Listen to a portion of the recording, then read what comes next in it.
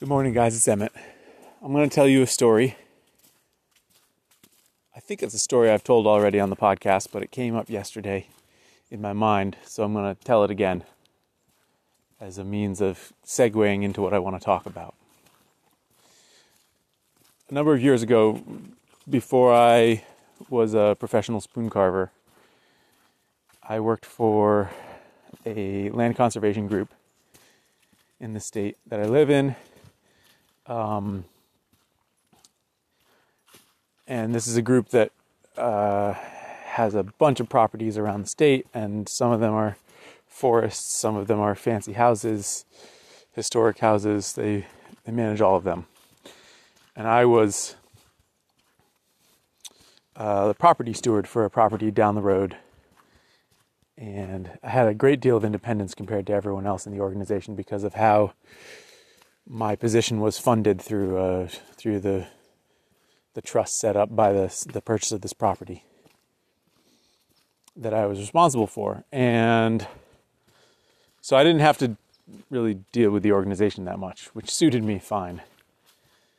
One of the few times that I did each year was when my property hosted the regional meeting.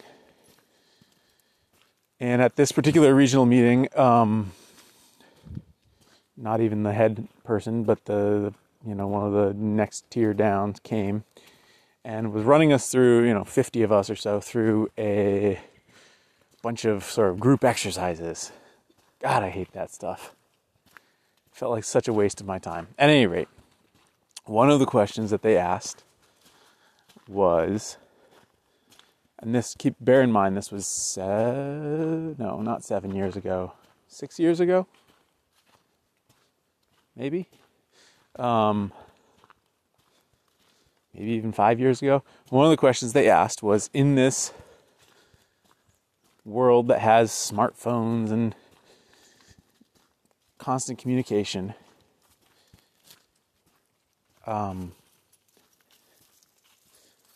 what are some of the ways that we can improve our performance? I can't remember her exact words, but what are some of the ways that we can improve the quality of what we do?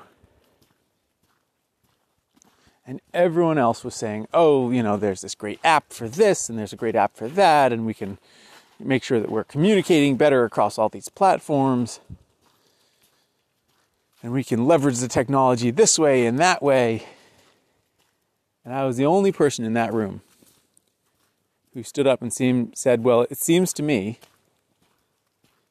like each of us only has so much time in the day. And given that that's true and will never change, the most important thing we can do to make sure that we're doing quality work is to be very clear about our priorities of what is actually required for us to do the best work that we can. What are our main goals? How do we achieve them? And what are the things we should be saying no to and taking away from our lives rather than adding to? And there was dead silence in the room. And then they all just kept going in the same vein they'd been going in. And I think that message that I saw so clearly in that moment still resonates with me today. The idea that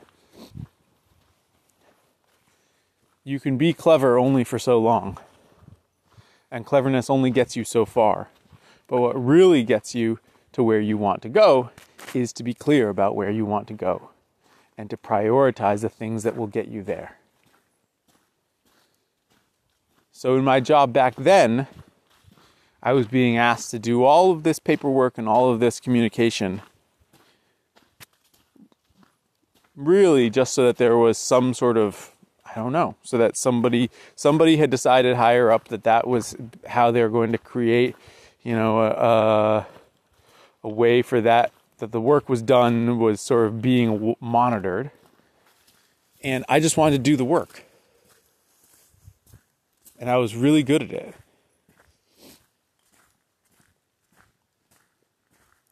And I think that holds true today. we can create all sorts of systems for ourselves for all sorts of reasons that make things more complicated. Oh yeah, you're still limping, dog. Come on, Willa, let's go. But the only real way to progress and to doing a good job is to know what progress actually is, and to know what a good job actually is, and to prioritize the things that will get you there and that are required for it, and to deprioritize or strip away all the things that have been added on for other reasons. And this needs to be a fluid thing. It can't just be something that you define on paper once and then hold to rigidly. Because in life, man, for a dog with a limp, she sure can run. In life, there are plenty of times when, let's just use an example from my job, when I'm building a stone staircase and I decide that this one particular way of laying a stone step is actually not in the right direction, and that really the stone step should go over here, and I should do it this way. And so in that moment, I am fluidly, even though the plan had called for the stone staircase to go over here, I can see that it's going to work out better if it goes over here. Maybe it's only a few feet off. Maybe it's a whole different route. Maybe I'm repairing a barn and I get into it and I realize that I'm not going to have time this season to do as deep a repair. And so what's the sort of best I can do to button up the structure and get it back to being winter-proof before winter comes and my seasonal job ends, right? So the diagnosis will often shift the pragmatic response. And that's why I think our priorities need to be as broad as possible, and then we allow for individual discretion in the moment to keep us moving towards those priorities. And I think it needs to be that simple. It needs to be, hey Willa, come on. It needs to be that I say yes to the things that move me towards my goals, and I say no to the things that are layered on top of my goals. I alluded to this a little bit yesterday in a post where I was just ruminating that sometimes people ask things of you, and it's a great idea, and you should say yes, because they're coming to you with the right pieces in place, and they're the right person, and it's the right fit for you. Sometimes people ask things of you, and it's the wrong fit for any of those reasons, and it can be really hard to say no under those circumstances, because you don't want to let them down. It's not too big of an ask. It won't take that long. You should at least explore it. Maybe you should be saying yes more often. There's any number of reasons. And the trick is that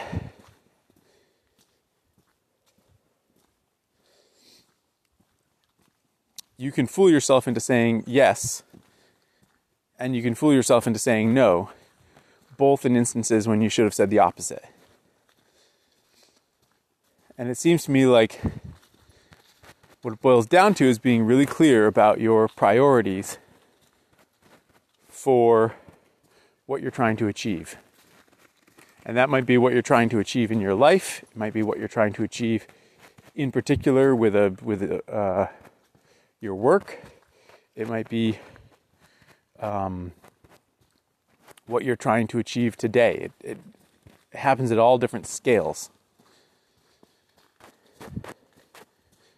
And I don't think I'm always super clear on, it's not that I can consciously articulate if something is a good fit or not, but I rely on my gut sense a lot of, is this, in this moment, does it feel right? Does it feel like something I want to pursue? And I've learned to be better at that. Hey dogs, go on. I've learned to be better at that. And I think one of the ways that you can be better at it is to try consciously to strip away all of the things that don't actually lend themselves to what your goals are. So in many ways, my shop, for instance, is a manifestation of what my goals are with my spoon carving. And the way that I keep it stripped down and empty of everything that doesn't directly pertain to the spoon carving business reflects that fact, reflects the fact that this is a space whose job is to move this goal forward, to make it function better and better. And anything that I bring into the space that doesn't move that forward is pulling it back. That's not to say that everyone's shop should be as minimalist as mine is, but I think it's more to the point that my shop is a clear reflection of the clarity of my goals. And as such, it plays an important part in maintaining that clarity. Every time that I say to myself, nope, this doesn't live here, I'm bringing it back down to the house, I'm reminding myself of, subconsciously almost, of what my goals are and how I can get there, what I need to prioritize to get there. One last thought before I'm done is that it's important to constantly be reassessing these goals consciously, not just subconsciously, but to be thinking about it on some sort of meta level like this.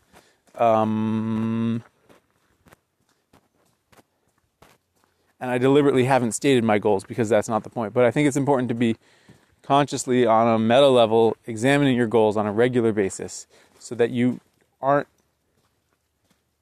caught after a period of time of not doing that, realizing that you actually don't believe in your goals anymore, or that your priorities have changed and you haven't articulated that in a way that helps you act in alignment with that change in priorities. So, circling back to the story at the beginning, a lot of times what happens, it's not that our priorities change, it's that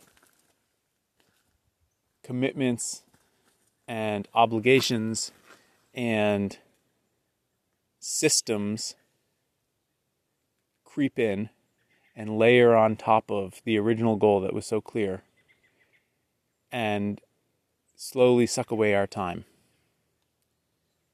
And as our time is reduced, our ability to do good work is reduced. And so one of the best things that we can do to regain that sense of clarity, and as part of assessing where we are and what our priorities are, is to, once we have established what our priorities are, we can look with a critical eye at our lives and think about all the things that we are spending our time doing that aren't actually moving us towards our goal.